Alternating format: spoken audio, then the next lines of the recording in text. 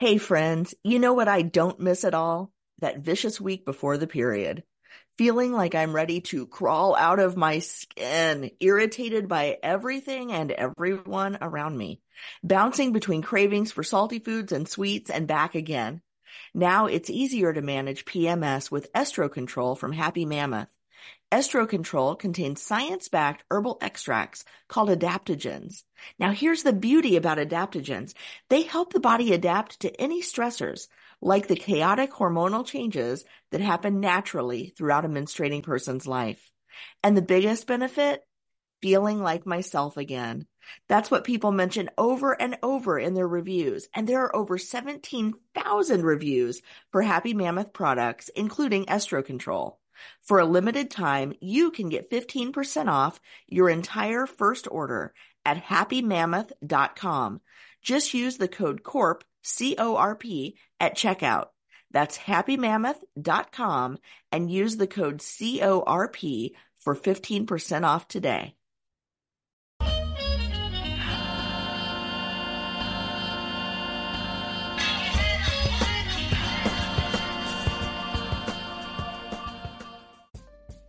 What's up, y'all? It's Shanisha from Living Corporate. Welcome back to Real Talk Tuesdays. Okay, so for this episode, I absolutely love everything about it. Our guest provides such rich, full, insightful gems, that would just hold you through life, okay?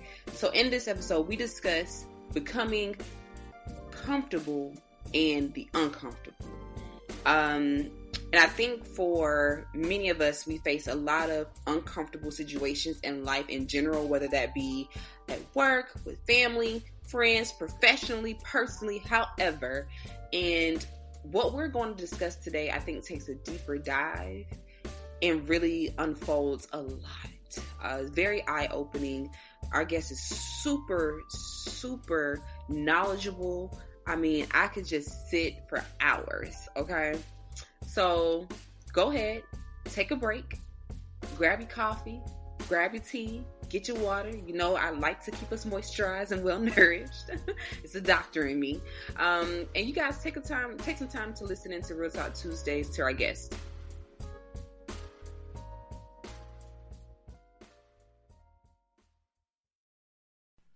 This podcast, Living Corporate, it's brought to you by Squarespace. Squarespace is the all-in-one website platform for entrepreneurs to stand out and succeed online.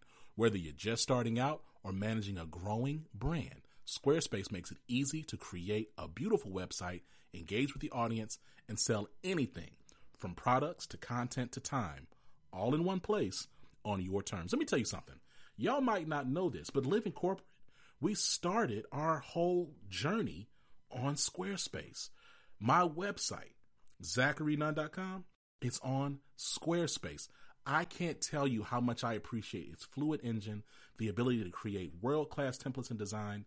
It's very intuitive, incredible. We have custom merch through our Squarespace. We have an incredible asset library so I can always mix it up, switch and swap. It's super dope. And the fact that you can host all types of content, video, audio, all types of media, you can put all on your Squarespace. I can't recommend it enough.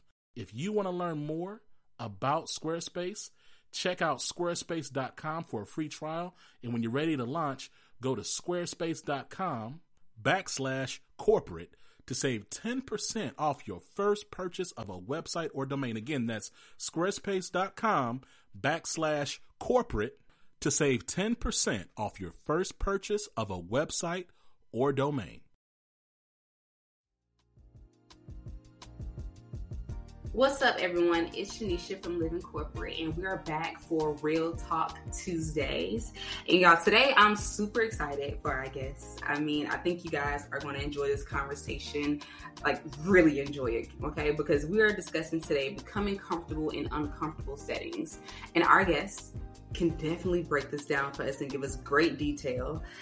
So let me give you guys a little background on our guest, right? So our guest is a generational talent who has dedicated her life to development and progress by holding our greatest asset accountable to a level of excellence she believes anyone can achieve by putting good into action. action, okay? Good into action. And one of my faves, she's an HBCU graduate, now ambassador. She continues to redefine the possibilities of success through multipreneurship, which has defined her 17 plus years as a leading voice in corporate America. Her higher education and strategic individual organizational advancement. She brings a unique blend of life experiences and a diverse professional background to her role as the Director of Executive Leadership at the United Negro College Fund Institute for Capacity Building and the impactful work of leadership development as the co-founder and executive director of the Why Not Win Institute with co-founder Larry Thornton. Please welcome our guest, Dr. Zillah Fluker. Dr. Zillah, it's a pleasure to have you. Welcome. It's wonderful to be here. Thank you for allowing us this opportunity. Absolutely. So tell us a little bit about yourself. Like, who is Dr. Zillah Fluker? Yeah, I mean, in short order, born in Zimbabwe, Africa. Grew up in London, England, and I consider Birmingham, Alabama my home, although today I currently reside in central New York and have lived in many parts of the country. But, you know, I'm a person who came into this world where by the age of 10, I'd lived on 3 continents, who's always understood that the world is small. Wow. And that's always been a point of inspiration for me because you can imagine as a young person, you're always trying to navigate and figure things out, but the languages, the culture, the worlds, the geography are changing right before your eyes. You can't help but just embrace looking at commonalities more so than differences. And so that's always been a framework that shaped my life. Had the fortunate pleasure of attending an HBCU, Alabama State University, and then, went on to Purdue University to see another perspective where I got my master's in both history and business administration. And that put me into the corporate world, right? I called it going to personal fundraising. But after doing some levels of fundraising, I really wanted to do something more meaningful. And that's when I pivoted over to higher education. And I believe that's when my eyes opened to the importance and need for us to understand that there are things we're trained to understand around success, getting good grades, getting a degree, getting into grad school, getting married, having children, starting, buying a house, all these things. But life is not just about success, it's also about significance. And so for me, shifting from success to significance is when I came into higher education, where there was a group of individuals in this world, HBCUs in particular, who were first generation students. But what I saw is that when we could show people what and who they could be, they could easily get to the goal. And so the higher ed journey really shaped my mind and really influenced really where I am today. And so when Larry Thornton, who was chair of the board of trustees at Alabama State University when I was a VP, and I met, we actually met as he was resigning, but after he had made one of the largest philanthropic gift to the institution. When he and I met and he told me he wrote a book and wanted me to write the introduction, I had to read the book to understand the introduction, to understand how to shape the introduction. And in reading the book, I saw a lesson.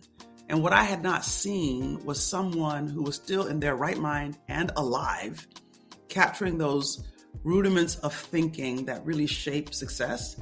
And I came back with an introduction, but I wasn't excited about that. I came back with a curriculum of how can we take this and turn it into something meaningful to help generations to come. And that was the birth of the Why Not Win Institute.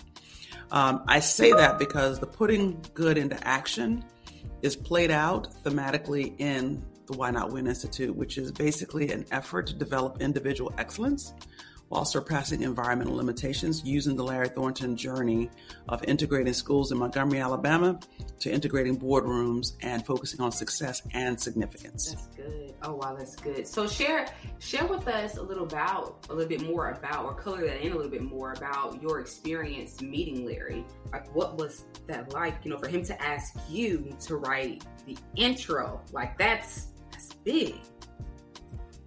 Yeah, it's big. Larry is an artist, but he's also a McDonald's owner-operator and a board member at Coca-Cola Bottling Company United and a board member at Synovus Bank. And I was a development officer. And if you know anything about development, you do prospect research. And I learned that we had a piece of his art that was up for auction. And no development officer ever wants to pick up the phone and say, hey, we hear you're a person of wealth and we're going to reach out to you and make you be a part of our fundraising schematic. And so I was strategic and I purchased the art and I introduced myself to the artist. I had an agenda for the institution. He also is a graduate at Alabama State University. And in talking to him about the artwork that I purchased, we started building a relationship. Shortly thereafter, he became a board member. He ascended to the chairmanship. I told you he had to resign. But through that, he observed some things about me that he valued, and I certainly observed some things about him that he valued. And evidently, his observation of my commitment to the students resonated. And so when he thought about a leadership development focused individual who could speak to who he was as an individual, I popped up as a person. So I say all that to say that originally I was going after a prospect as a fundraiser.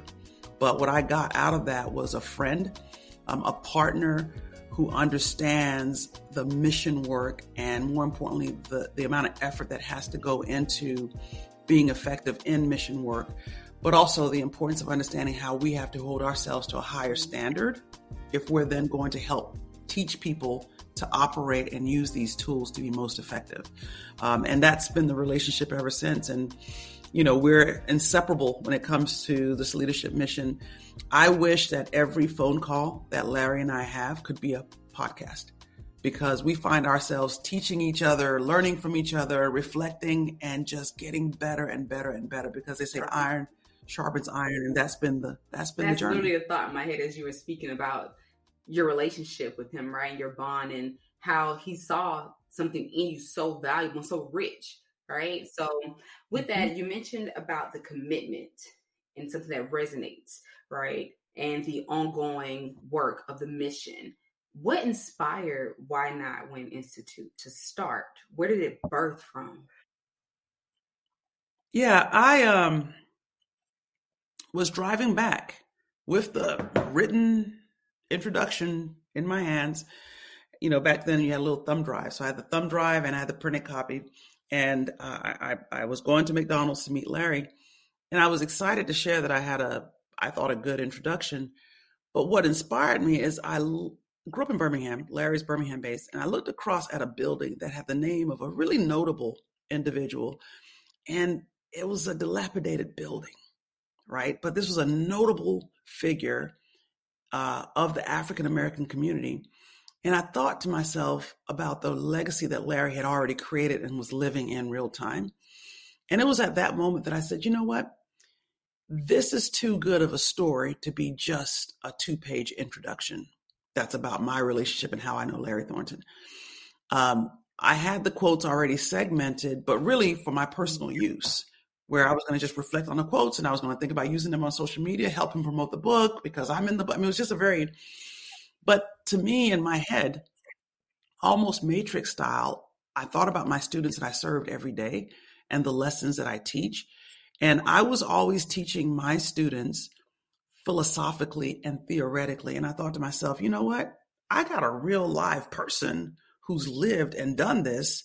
And why not start, get this, the Thornton Institute?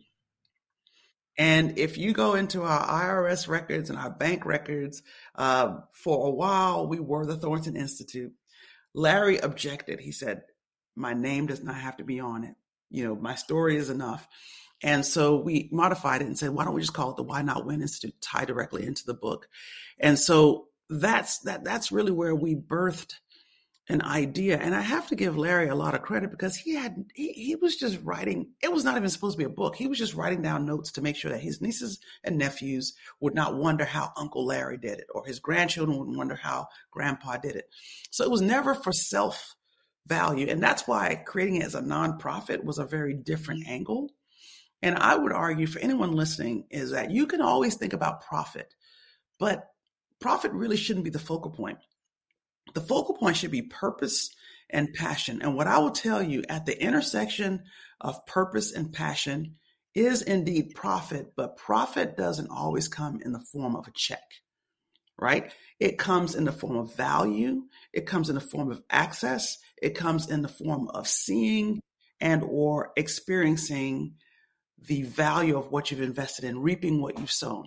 And when you do that, the universe has a very unique way of taking that and moving it along, and not really focus on cash and the gain. And if I do this, I get paid this. It's about how can I really change the trajectory of individuals and put good into action. And when you put good into action, good comes back. All things always work out together for our good, right? Your gift will make room for you and bring you before great men. So it's not so much of, like you said, the profit part, but definitely making sure that you're adding value and giving back, right, as much as you possibly can. And you're doing that with the Why Not Institute programming. So could you share with us more about that programming? Yeah. The program is fundamentally based on, it's funny, I saw my wristband in the video, but work hard, relate hard. That's our motto. And we focus on the 5 tenets of winning. And the 5 tenets of winning are very simple. Larry says, if we could convince people to understand that if they master these 5 tenets, that they can win in anything in life.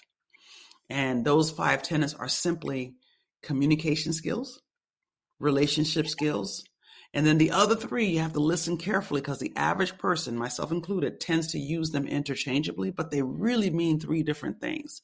But the demeanor, deportment, and disposition of an individual. So how you show up, that's what the young folks say, how you show up plays into everything, but more importantly, your ability to communicate, but also understand what communication means. Here's what I mean. There's a quote that we use in every presentation, and the quote is by St. Francis of Assisi. And the quote simply says, preach the gospel always, and when necessary, use words.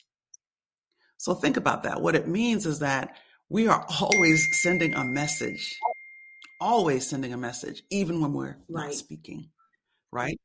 We are making eye contact. We have a demeanor, right? How we're posing.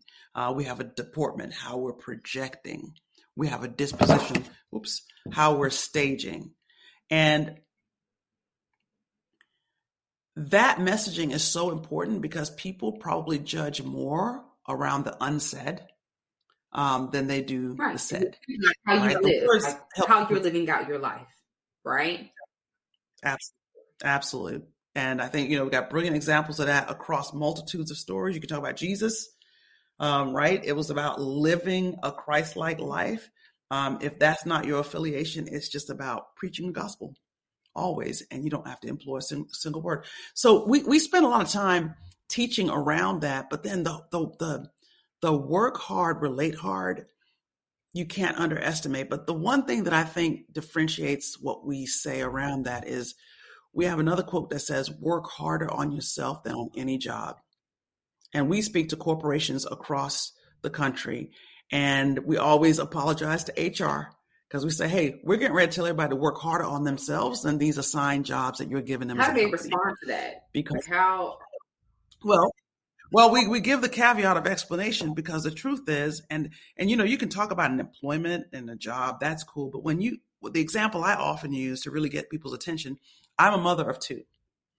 And I say, well, I work harder on me than I do on being the mother of Coleman and Anderson. People say, whoa, no, you're supposed to be a better mother than. If I work hard on me, right?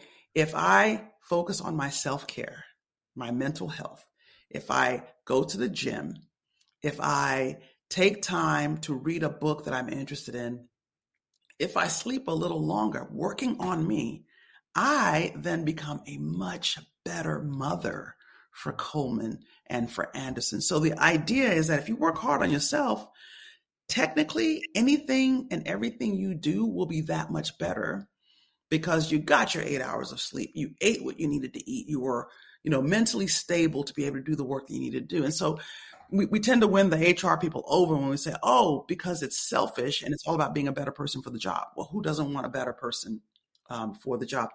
The other thing is, as it relates to just, our overall structure, we started this journey to focus on really our HBCUs in the state of Alabama. Alabama has 14 HBCUs, the highest number than any other state in the country.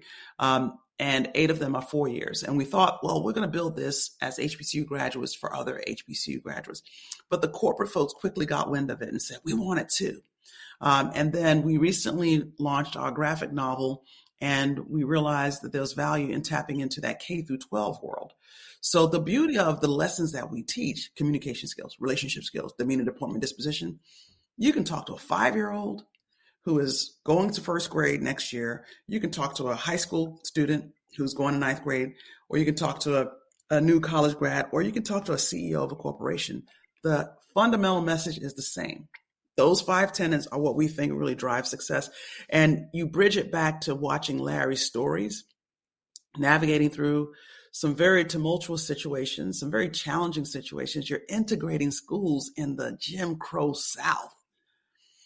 That's huge, but you're able to keep a posture and a demeanor. You're an advertising manager, and you're Black in Alabama, and you have people drawing lynchings on your whiteboard in your office, but you're not getting angry. You're figuring out a way to help that person become a better person and understand the error of their ways. If someone does something offensive in an office any day of the week, you can get them fired right away. Evidence is there. But Larry chose not to. He said, let me figure out how I can help this person be a better person. And not only the person, he won the entire family over. These are one of the stories in the book. But more importantly, you're the only one who's been selected for whatever reason to be in the boardroom, and you have no idea how to read a financial spreadsheet. But you're humble enough to say, I don't know how to do it. And you go to the person who might not be like you, look like you, and say, teach me, right? The humility that comes with that, because the focal point is about how do you win? I'll say this piece. When Larry named the book, Why Not Win? The inspiration for it came from him watching a championship. And there was a sign on the wall, simple, not focused on, but it simply said, the game has been scheduled, so you have to play, why not win? And Larry took that and applied it to life. And you'll hear where I'm going with this based on what I just said. And if you apply that same thinking to life, we have been born. So the truth is we have to live. And so if we're going to live, why not win, right? You've gone through so much to survive. Everyone knows how we got here. There were thousands of us, but only one made it to the egg, right? So you're already winning there. You made it through birth. How many people don't make it through birth? But more importantly, you've gotten to 10, 15, 30, 49 years. You're still here. Live it out. And if you're going to live it out, live it big. There's a whole saying that a friend of mine used to say, if you're going to be a bear, be a grizzly bear. Let's be grizzly bears and choose to win and dominate as much as we can until we cannot. Living Corporate is brought to you by Rosetta Stone, the most trusted language learning program. It's incredible. Okay, so first off, you didn't know, Rosetta Stone is a trusted expert for over 30 years with millions of users and 25 languages offered. They have fast language acquisition, meaning you're actually going to pick up the language because it's going to provide an immersive experience for you through their program. Speech recognition gives you a trainer for your accent. Convenient, right? You can use it on your computer. You can use it on your phone. Incredible value. Lifetime membership has all languages for any and all trips or language needs in life. That's lifetime access to 25 language courses Rosetta Stone's offers for 50% off. That's a steal, y'all. So don't put off learning that language. There's no better time than right now to get started. For a limited time, Living Corporate listeners can get Rosetta Stone's lifetime membership for 50% off. Visit rosettastone.com/today. That's 50% off unlimited access to 25 language courses for the rest of your life. Redeem your 50% off at rosettastone.com/today today. No, that's real. That's real powerful. Yeah. That's really, really powerful. You just think about just your day to day. I think we get so caught up in just the same cycle. For many of us, you get up, raise your children, or go to the gym, or go to work, get off work, Yep. Come home, eat dinner, go to sleep, repeat. Like it's just the fulfillment of life and living it in abundance. And I can definitely, pick up on that with the Why Not Winning program and just that saying or that phrase all together. And to expand on that even more, how do people utilize, right, the book Why Not Win? Especially when we think about in your leadership development work with the Why Not to Win, like how do they utilize this? How can they get the fullness? Yeah, I think the people who get the most out of the book are the ones who don't read it page by page. What do you mean? Right? You gotta break that down to me. What do you mean? It's a book, multiple chapters, but what I found is I read it the first time page by page, but the way I treat it now is if I need a reminder of a lesson, I go back to it. It's tabbed. I have several books, and it's quite annoying. I have like 4 books that all have marks in them. I wish I could blend it all, but the point is the book's greatest value is to think about each chapter as almost an individual lesson. And I'll give you my favorite one. My favorite lesson is the one that's our 16 hours, right? The thinking is that there are 24 hours in a day. You must sleep 8 of them. So you have 16 entire hours to make the day count. And more importantly, one of the things that's always really bothered me is the fundamental misunderstanding of how important time really is. People tend to disrespect time. And disrespecting time is therefore disrespecting people. And my husband has this saying that he says, always arrive in time for juice, water, or coffee. Whatever appointment you have, make sure you have time that if you want some juice or some water or a cup of coffee, you've got time to do that, right? But I've taken it to another level, and I hope the audience appreciates me and my crass nature in saying this, because I think all human beings will be listening. Maybe some AI folks will be listening. They won't understand. But I take it to another level and say, always arrive in time for juice, water, or coffee, or if you have to take a poop, right? We are all human beings. And the research says that every 24 to 36 hours or so, our bodily functions. Now, for those who have it scheduled at a certain time every day, good for them. That's not me. But I always ask people, would you ever want to be sitting in an interview, right? You got there on time, but you didn't have enough time to do everything you need to do to get right. And here you have to do a number 2, and you got to sit through and engage in an interview. Can you appreciate how distracting that is? And then you take it to a real personal level. It's a first date, right? And you get there just in time to be on time for the date, but you're trying to have a steak dinner and impress someone, and you have to do a number 2. So it's not about the number 2 here as much as it's about giving yourself time. And the biggest piece that people don't understand is that being on time and being sensitive to time is 1, respectful, but 2, it doesn't start 2 hours before the event. It starts the day before, understanding everything that needs to happen in synchrony to actually make that day effective. So those are the kinds of lessons that you'll pull from the book. And what I just described is not in the book, but that's my interpretation of it. So if I were giving a sermon from the book of 16 hours, that's the model that I would use to articulate the importance of that. And so the other lesson, and I don't know if I'll have a chance to talk about this, but it's probably one of the most important messages that we're really working to make sure we articulate. And it's centered around, it's in the book, don't stop for yield signs. And everything in life is a yield sign. And that's a hard one because people think, well, no, there are some things that happen in life that you've got to stop.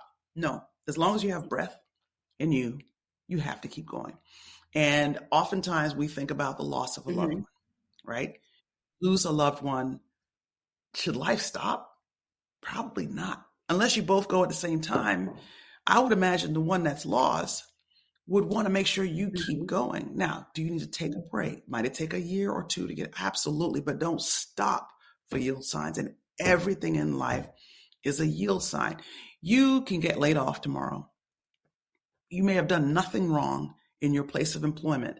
The truth is, life happens. I've been non-contract renewed after a stellar year of performance. Circumstantially, it just was not able to continue on for whatever reason. If we let ourselves get lost in those pieces, and then if we stop, that's when we pretty much agree to kind of sign off. And the truth is, unless you are no longer with a pulse or a heartbeat, there's an opportunity to keep going. The good Christian folks say, as I still have breath in me, I have a duty and a responsibility. And so we should take that and realize that life is to be lived to the fullest. It's a duty that's given upon us, and we have a responsibility to fully engage as much as we can, adjust accordingly, take a break, rest if you must, as the quotes often say, but more importantly, make sure that we do not stop for yield signs. I touched on something else that made me think of one more thing I would want to make sure is on here. I hope it makes the podcast. But life happens from an employment standpoint. The Why Not Win Institute teaches leadership development and fundamentals. And one of the things that I learned many moons ago from a former CEO for United Technologies Corporation, his name was George David, and we had the most generous employee assistance program for pursuing your college education or college degrees or additional degrees.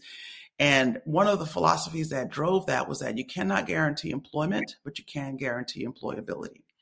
If many of us would embrace that concept, that you might be employed at John Doe Company today, that's not guaranteed. I mean, unless you're really a Supreme Court justice, and even that's not guaranteed, you really have no guaranteed employment. But the ability to be employable is something that you can guarantee by sharpening your skills, making sure your communication, your relationship skills, your demeanor, deportment, disposition are always a focal point of development and getting enhanced, making sure you work hard, you relate hard. Those are the fundamentals that we try to teach to make sure that we're strengthening the communities that we're touching. This is so powerful and so good. I know many may be listening. Okay, well, when are we going to get to the comfortable and the uncomfortable setting? All of this is all inclusive. And I want to touch on a few things that you mentioned about, one about time, right? I always look at time as being so valuable, you can never get it back. That's another thought on my mind. And then I also think too, you talk about the good Christian folks, and I think about life. There's so many things that come into play. Things are happening now in this world where people are being killed, destroyed, things being taken, right? Mm-hmm. But we have been given life to have life more abundantly. There's so much that we could take from the quotes that you have given us to be able to share and expand upon, like you said, to be even to teach a first grader, like the fundamental things of life to be able to move forward. And I'm so glad that you're sharing. And we're keeping all of this in the podcast, by the way. Keep all of it, because this is like, to me, these are very valuable lessons that you can really take and apply to just everyday living of you just being. So I know that we mentioned again about being comfortable in uncomfortable settings. What are your thoughts, or could you share a little bit more on how could we as Black and brown women get comfortable in the uncomfortable settings, if that's even possible? Great question. And I spent a lot of time thinking about that. As a Black woman who has lived a great deal of my life in uncomfortable settings, right? And here's what I mean by that. People say, well, she works at HBCU, so she works around all Black. Yep, but I got in at 37 years old as a vice president. If you know anything about the average age, majority males, majority ministers ordained in some form of fashion, and majority with their entire career in higher education. So even in that setting, still uncomfortable. So your question to me, and I want to make sure I understand, is the title of the show, becoming comfortable in uncomfortable settings. I think I'll answer it two ways. One is find communities that affirm you. Okay. Mine are simple. My husband, Kwame, affirms me every day, reminds me who I am. Every morning when he says, have a good day, whether if we're traveling and it's on the phone or in person, it's our farewell departure moment, there's something about his belief in me that I need. So find your village, your community members who will affirm you. And don't be afraid to recruit people if you don't have an identified person, because none of us can do this alone. Your children can also be a great affirmation. The other thing I would say is understand and think about ways to make the uncomfortable the comfortable. In other words, if you just anticipate the discomfort and don't get lost in trying to get to a point of comfort, I think you'll have a different posture and a different demeanor. So here's what I mean by that. You know, there's someone, I can't remember who it was, who talked a lot about this idea of bring your whole self to work. And I've been working on this one, and I usually slow down because I want to make sure I say it correctly. But I was listening to a podcast or a video or something, but the basic concept was understanding that uncomfortable is just a structure. It's just different. It's not uncomfortable. It's just different. But we have to take the time to understand the space that we're choosing to be a part of, the rules of engagement. All right. And I say that because it doesn't mean you go in and expect to be treated a certain way, because no, it's you come into a space and there are rules of engagement. And one of the best examples is an employer, right? You have accepted a job with XYZ organization. And in accepting that job, the company tells you, here are our core values. We value this, this, this, and this. Here's our performance standards. We value this, this, this, and this. Here's your job description. You'll do this, this, this, and this. And the most powerful phrase in every job description, and other duties as assigned. And so if we go in thinking, well, they told me I'm going to lead the podcast, and someone changes that, we've got to understand what the barriers really are, what we can and cannot influence. But we can't lose sight of the importance of performing and proving what we're doing. I'm remembering who it was. It was Caroline Wanga, who's the current CEO and president of Essence. And she talked about when she went to Target. And she talked about when she went to Target as a dark-skinned Black woman. I think she worked in the makeup division. I may get this wrong. Forgive me. But let's just it still serves as a good example, whether I get it right or wrong. It makes the point. And what she immediately realized is that they did not have makeup that matched her, but yet she was supposed to do work around this unmatchable makeup. Her first stance could have been said, I will not represent this because guess what? You are not representing me. That could have been an easy stance. She was working at Target at the time. But she realized that the rules of engagement there was to prove to people that I'm here to help you make money. That's what the employment contract said. As a matter of fact, if we pay close attention, our employers pay us a whole paycheck or 6 or 12 before we deliver anything. Like we're training, we're getting to know where the bathrooms are. You're getting paid though. And so the employer understands that there's an onboarding process and they're not demanding any deliverables. But the worst thing we could do is in parallel say, oh, well, we have some demands. I need this, that, and the other.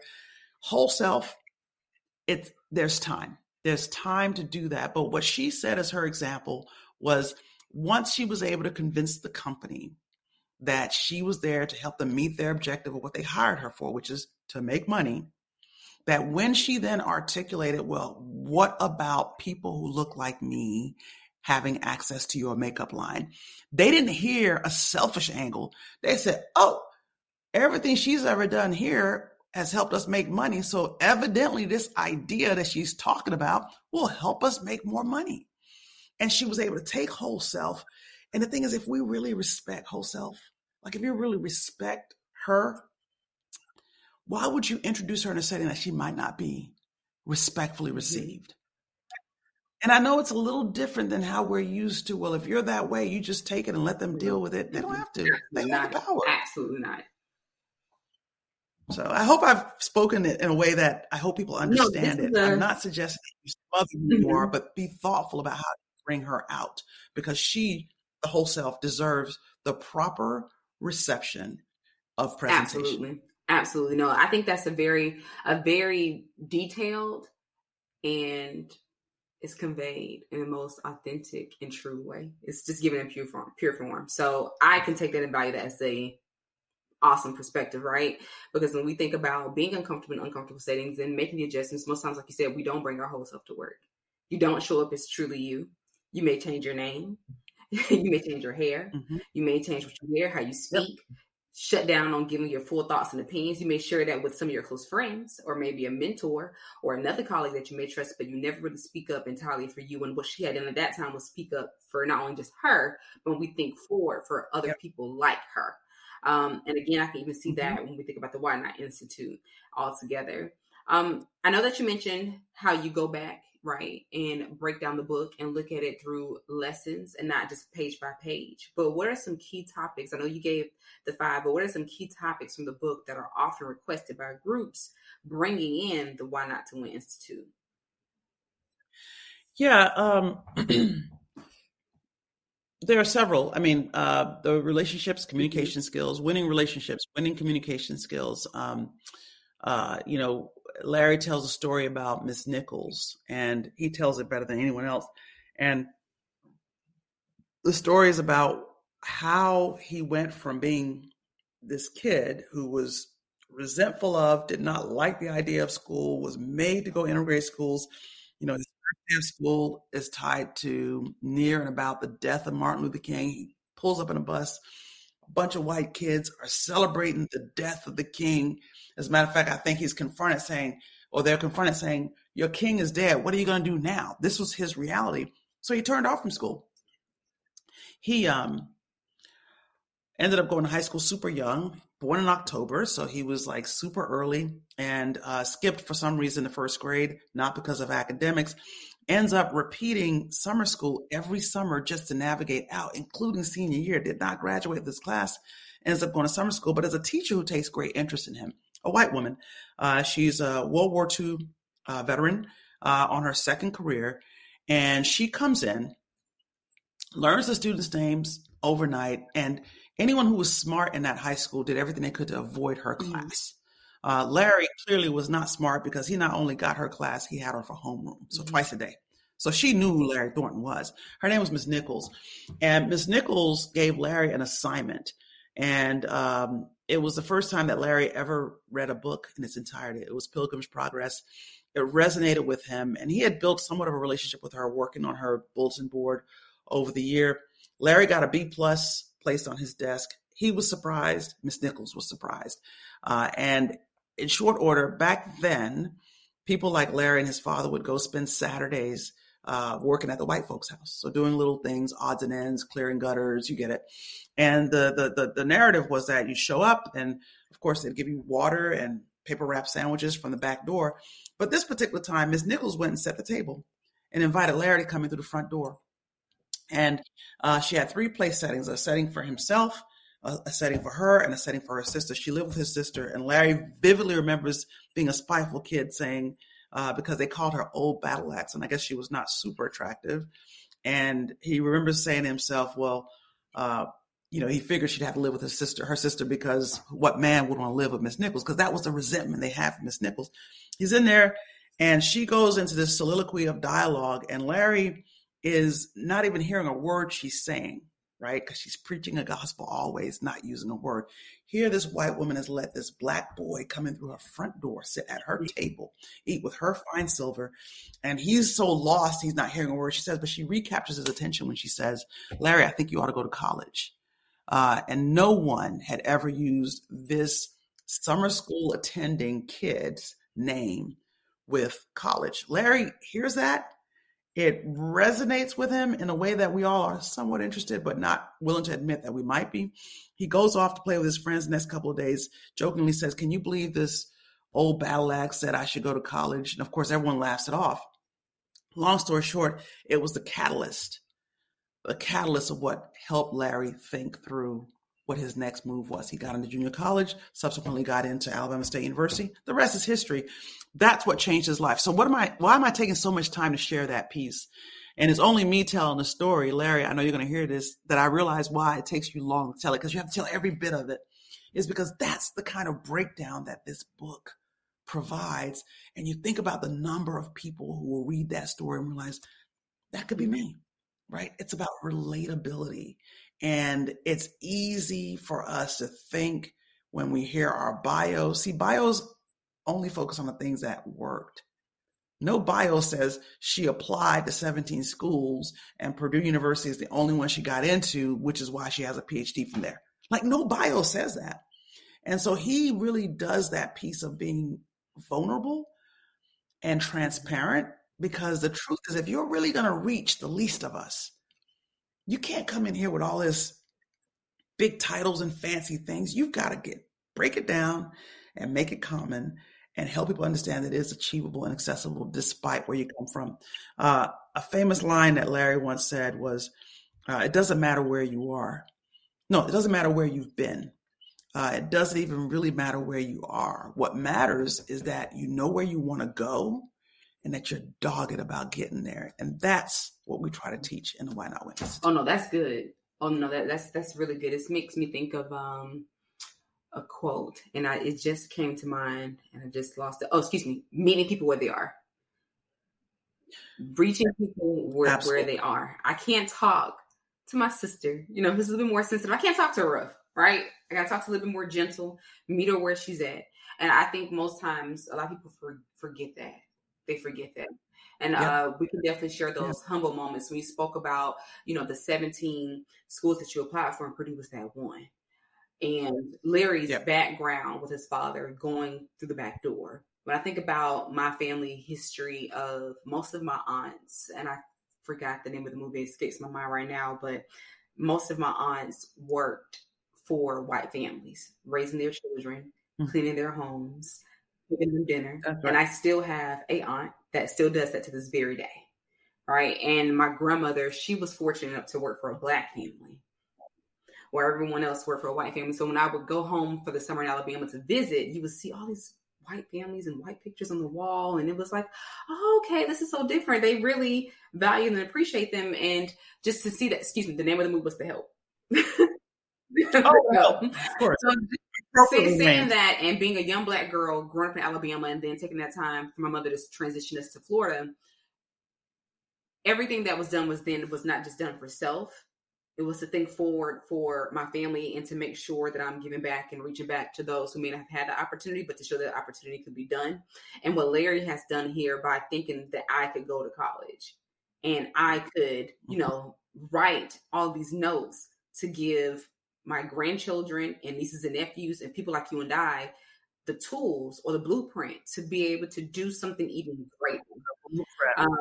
Yes. I don't want to keep rambling because you have given us a lot. And I mean, this is definitely food for thought, like serious. This is some good stuff. Are there any key takeaways that you'd like to share with us?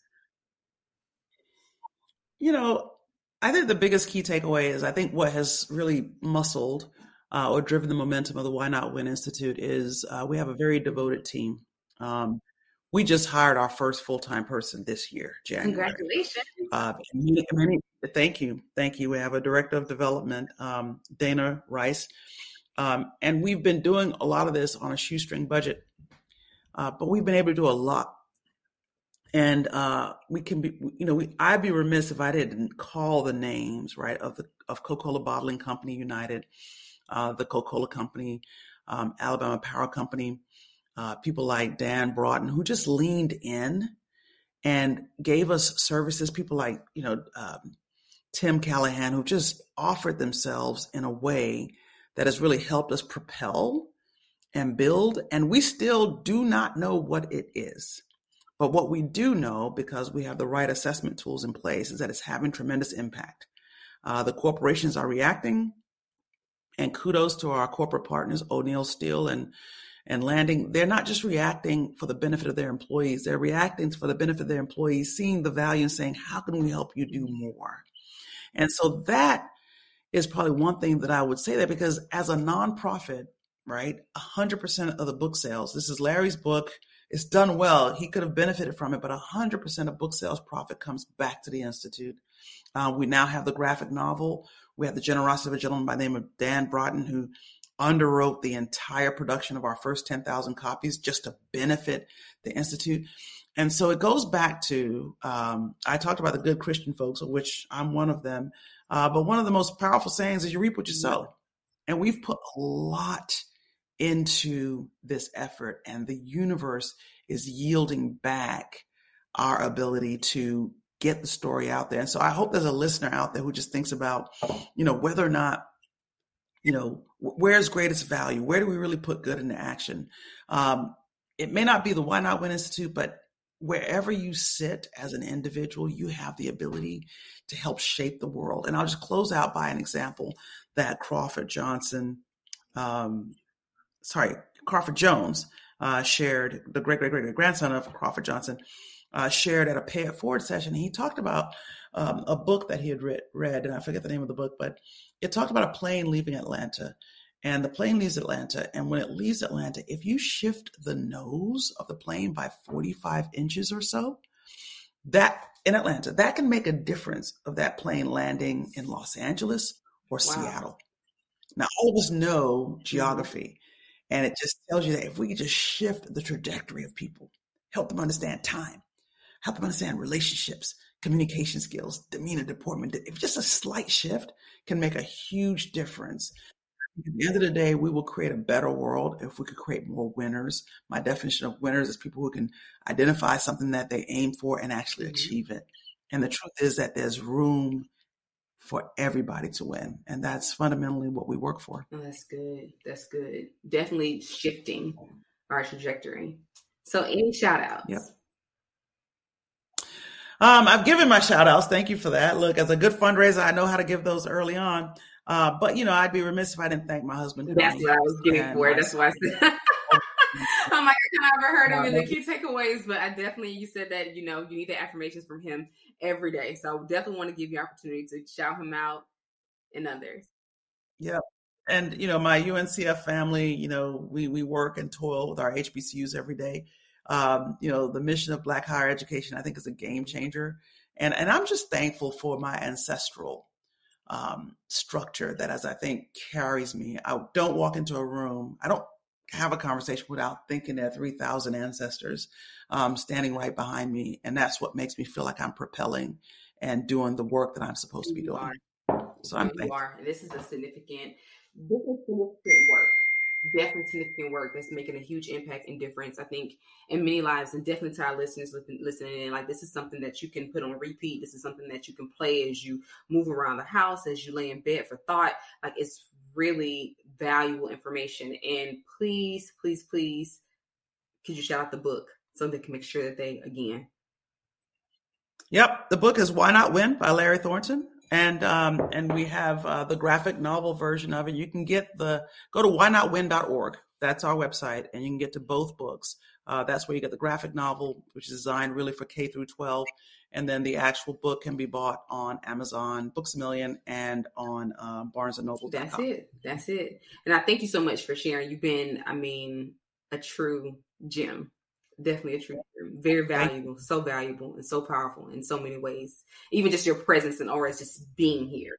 You said, just being is super powerful. And that's our show. Thank you for joining us on Living Corporate Podcast. Please, please, please be sure to purchase the book and be sure to follow Dr. Zillah, and make sure to follow us on Instagram at Living Corporate, Twitter at LivingCorp_pod, and subscribe to our newsletter. We would love to hear from you. And then also to the Living Corporate website. If you have any questions you'd like for us to share reading the show, make sure you email them to livingcorporatepodcast@gmail.com. This has been Shanisha, and you've been listening to Dr. Zillah Fluker.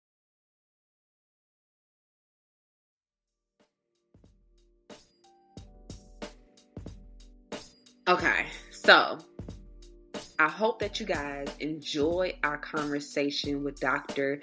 Zillah Fluker. She is nothing short of amazing. If you guys have not taken anything from this episode, write down those 5 essentials, okay? Those 5 essentials for life, carry you a long, long way. And as you mentioned, they could be applied to children, right? So if we can learn these things now, I think the longevity of who we are becoming comfortable in the uncomfortable settings, I think we will definitely master a lot. So thank you so much for tuning in to Real Talk Tuesdays. It's Shanisha. Check in back with me next Tuesday. Peace.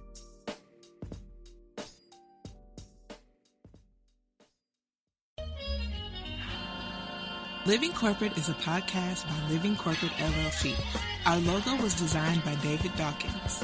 Our theme music was produced by Ken Brown. Additional music production by Antoine Franklin from Musical Elevation. Post-production is handled by Jeremy Jackson. Got a topic suggestion? Email us at livingcorporatepodcast@gmail.com. You can find us online on Twitter, Facebook, Instagram, and living-corporate.com. Thanks for listening. Stay tuned.